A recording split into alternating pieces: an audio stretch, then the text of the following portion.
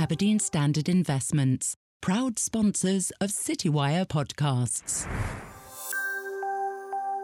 Hello and welcome to another episode of the Citywire Selector podcast.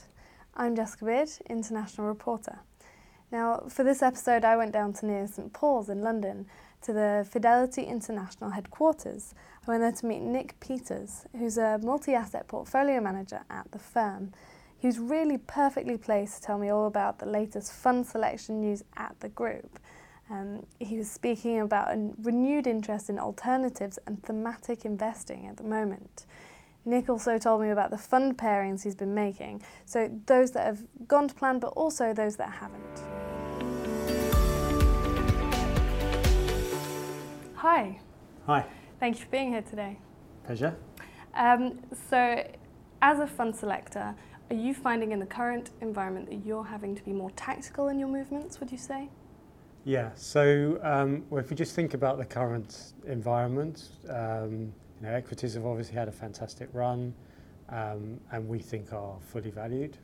Fixed income generally, there are pockets of value, but again, it's an area where we do find it generally difficult to find value. So where are those pockets of value in fixed income? So what we've been adding to in our tactical funds most recently is Asia high yield and also emerging market debt, local currency. So basically, since the beginning of the year, the market or investors generally have been worried about the growth in emerging markets, particularly because of the strong dollar. Now we think that that's got to a stage where it's overdone, and assuming that growth is reasonable going forward, then we've been given a great opportunity to buy into these asset classes. So are there any specific managers in those regions that you like? So the funds the tactical funds that I use predominantly use Fidelity strategies. And so it's the Fidelity Asia High Yield Fund and the Emerging Market Debt local currency. In the manager research team that we have within our multi-asset team do look at third-party funds as well, and they have a recommended buy list. But the tactical funds just use Fidelity strategies at the moment. There are pockets of value, but generally speaking, what we're finding is that we're taking capital away from market-sensitive funds and looking to add to areas where we describe as uncorrelated alpha. And that comes in two forms, if you like. First, either through portable alpha, which is effectively taking a strategy, a manager, and using derivatives to hedge out the market exposure, to hedge out the beta. And I can explain that further. The other option is by investing in alternatives, which basically deliver, as I say, uncorrelated alpha. And what we're effectively doing is investing in areas that have very little relationship to the markets as we know them. So areas such as wind farms, aircraft leasing, just where there's idiosyncratic risk rather than the market risk. How long have you been looking at these areas? Is it a relatively new thing, or? I've been with Fidelity for nearly 6 years now, and we've developed that area over that time. So to begin with, as one person looking at certain aspects, that team has grown, and basically because the alternative space has grown, and there's a very wide area known as alternatives, and we have 2 or 3 people now that look specifically at the opportunities within that. And we use closed-end vehicles, so the aircraft leasing and wind farms. They are through closed-end vehicles quoted on the London Stock Exchange, but also we look at open-ended funds as well, and that means we can start looking at hedge funds, CTAs, event-driven funds as well. Are there any in particular that you think are have a lot of opportunity at the moment? Well, I would say, I mentioned the buy list that the team come up with. So I would say that anything that is on that buy list is a great opportunity, because the way that the team work is that we tend to look over a longer time horizon in terms of our investments.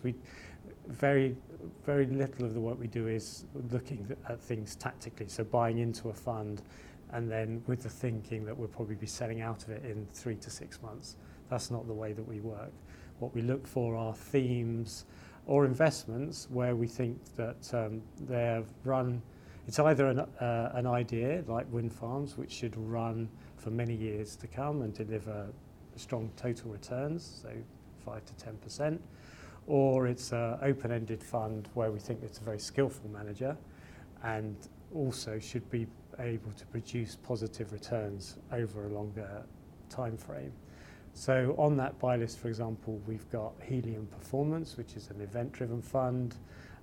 There's F&C, Global Market Neutral Fund, which again, is run by a very strong team and who have delivered strong numbers over time, and we think will continue to do that. And so these are funds that you've been following for a while now, then? So the way that the manager research team work is that they come at things from two angles. They look at the quantitative side, they look at the numbers, the performance over time, but also there's a qualitative aspect as well. And I'm sure that many listeners to the podcast, they probably have a very similar approach, but because we've got 12 people within the team, it means that they can really go into an investment in great detail, and final recommendations are made after 3 to 6 months of investment research work and many meetings with the fund manager and their team, and so what that means is that by the time that I see the buy list or the recommendation list, I know that there's been an awful lot of work that's gone into it. So then how do you siphon that down and make your selection based on that then? So for the tactical funds, I tend to zero in on what we think are the highest rated, or what the manager research team believe are the best, most skillful managers, and kind of the best of the best, if you like. We have other mandates where what we attempt to do is effectively blend the different managers. So by blending, we take managers with different styles, say a value manager, growth manager, and income manager, and put them together into the portfolio so that they generate strong performance as a group over time, rather than being adversely hit by a sudden style shift. So really it all depends on the product that we manage as to the approach or how we'll effectively use the buy list that is at our disposal. Okay, and so you were mentioning about the importance to kind of play tactically at the moment. What are some of the most recent moves you've made? Okay, so by tactically, so what I've meant by that is effectively reduce our exposure to market instruments, so the managers, and add more capital to what we describe as non-directional strategies, so the portable alpha and thematic plays as well. So thematic plays that we have on in the fund, for example, at the moment, is that we have got a short on consumer discretionary, so US consumer discretionary. There's a US index, consumer discretionary sector index, that we can short, and on the long side, to make sure that we're not taking any market exposure, we've got the S&P on the long side. So it's effectively a relative value or pair trade. Now, in the last few months, we've actually seen that has adversely impacted performance, so delivered negative returns, but we've been adding to our exposure, and so adding to the short, because we do think over time a higher oil price is likely to impact the US consumer, plus higher interest rates as well. And there are some signs of a slowing housing market in the US as well. So all that should adversely affect consumer discretionary, and that's why we've got that trade on. How long have you held that view for then? So we've had the view on for a while actually. I'd say well over, it's probably close to 12 to 18 months now. And the way that we approach these sort of positions is we have conviction levels. So because what we want to ensure is that we don't, that the overall fund performance is not impacted by a single position. So consumer discretionary has not been going our way, but the performance has still been solid because the position size has been quite small. Now our conviction levels are rising for the reasons I mentioned, and therefore we're deploying more capital into that position. And it's a diversified portfolio, so that position has not worked recently, but on the other hand, we've got a long position in European healthcare pharma stocks, which is hedged against the European market, against the Euro stocks, which in the last few months has worked. And the idea is that taking the total fund, we have more positions that perform well and generate positive returns.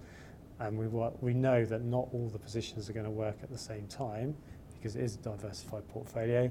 We just want to make sure that hit rate is above 50%.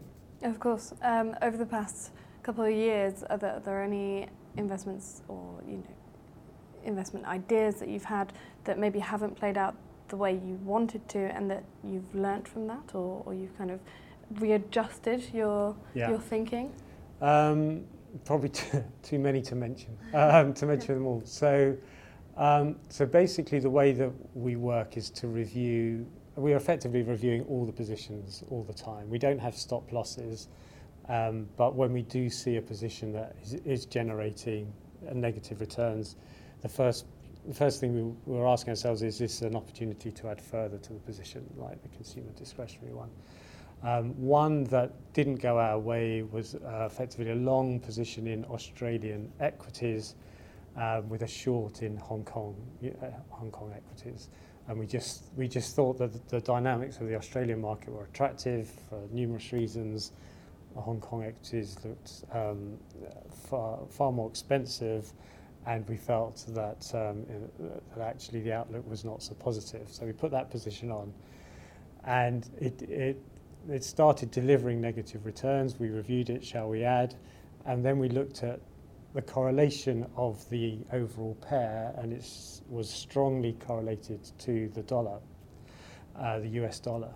So what we decided was to close the pair, the Aussie-Hong Kong pair, and actually go long the dollar instead.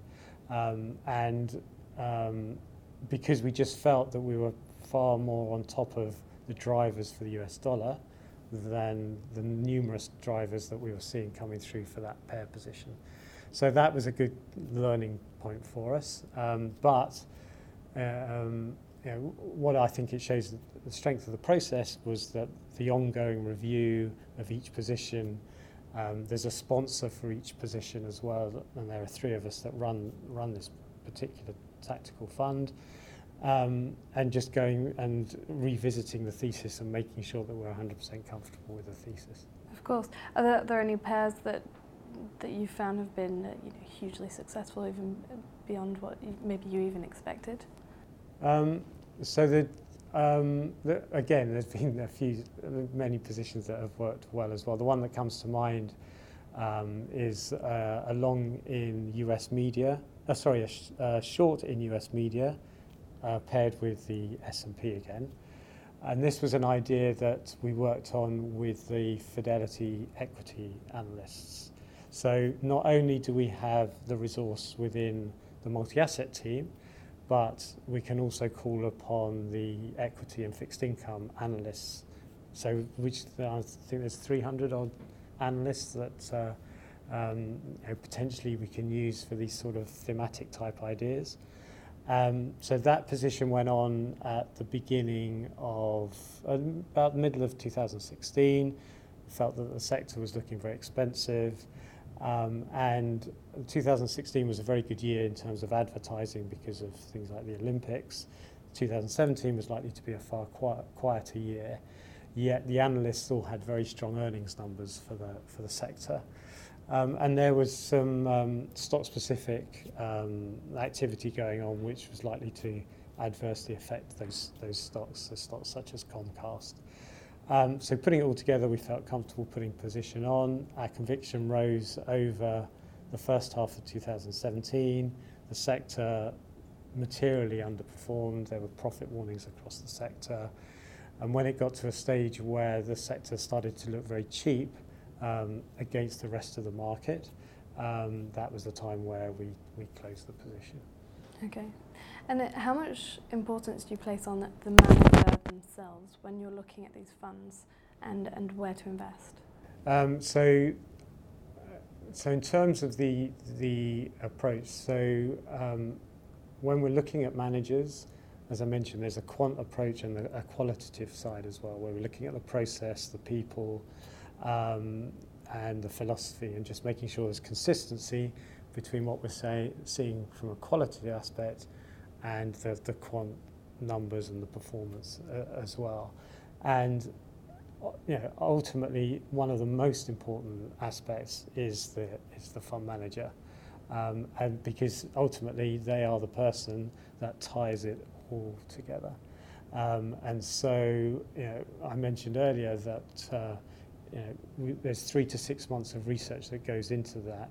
And that will mean an awful lot of meetings with the fund manager, the trigger puller, because you want to make sure that there is someone that is ultimately responsible for that performance. We do have quant funds on our buy list as well, but even there, ultimately, there is someone who is the trigger puller and who will be able to explain to us how the quant models work. So the fund manager is very, very important. Okay. One of the funds that you run is the Fidelity Undiscovered Talent Fund. Now it's a fund of funds, correct? Yeah.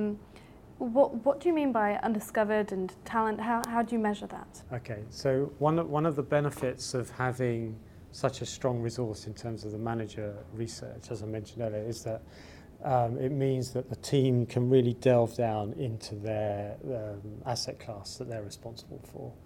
And what that enables them to do is also to potentially unearth managers that maybe others may have missed. And that is kind of why we tag them as undiscovered. And what undiscovered could mean maybe a younger manager who's just started out, maybe in a big firm, and has just been given a small fund to start, but basically has the same ethos as the rest of the team. Another example would be where someone has moved from one house to another. So we're currently invested in the Polar Capital UK Value Opportunities Fund, and that was a team that moved from Miton to Polar. And we're very confident that the duo will be able to continue with the success that they had at Miton. So that's another way we would describe as undiscovered. And then thirdly, perhaps a manager that's done very well in the institutional space that has just launched a retail product. So Heronbridge in the UK was another example, and also Majidi, US fund that we're invested in. So there we know the manager very well. Majidi is more of an institutional type. Their approach is more institutional-like, but there again, we've got great faith in the manager and his ability over time to deliver alpha. And I expect the idea is to invest in early and then hold it for a long time? Yeah, so it differs, it's case by case. Sometimes we've invested in managers when the AUM is very low, because academic research shows that the strongest numbers come when the fund is smallest. But we also have funds such as the Crux European Special Situations, which is a fund well over $1 billion, but we just think that the manager there will continue to deliver strong outperformance over time. I noticed there were some passive funds within the portfolio. Do you think that a lot of passive funds are finding a lot of the untapped areas of the market at the moment, or why? So I've got passive exposure in there really for a couple of reasons. Firstly, it enables me to move quickly in terms of tactical asset allocation between different regions, equity regions. So this is a global. The benchmark is global equities, all country. And what I try to do is add value on a tactical basis by switching between regions. And the quickest way to do that is via futures. And also, when, for whatever reason, if we were to reduce exposure to a manager or sell out of a manager, then what I do is to move into a passive instrument whilst we're looking for a replacement. Okay. Are there certain areas where you find it easier to find these undiscovered managers and talents? So generally speaking, and I imagine all the listeners will be nodding sagely at this, but outside the US it's easier. And also what we found over time is that the value style that has underperformed for so long that actually there are fewer managers that are managing value type strategies. Especially when you're starting out, the last thing you want to do is to invest in a fund where you're investing in a style that has been underperforming for many years. So what we're finding is that actually those that are starting out tend to prefer either the quality style or the growth style, because that's what has been working for so long. Okay. And are there any kind of regions or specific sectors, maybe, or thematics where you find a lot of new innovative kind of ideas or these talents emerging? Nothing. I think emerging markets is always interesting because that continues to develop and different approaches come through. So I'd say emerging markets is probably the most exciting place right now. Okay. Well, thank you very much for speaking to me today. Thank you.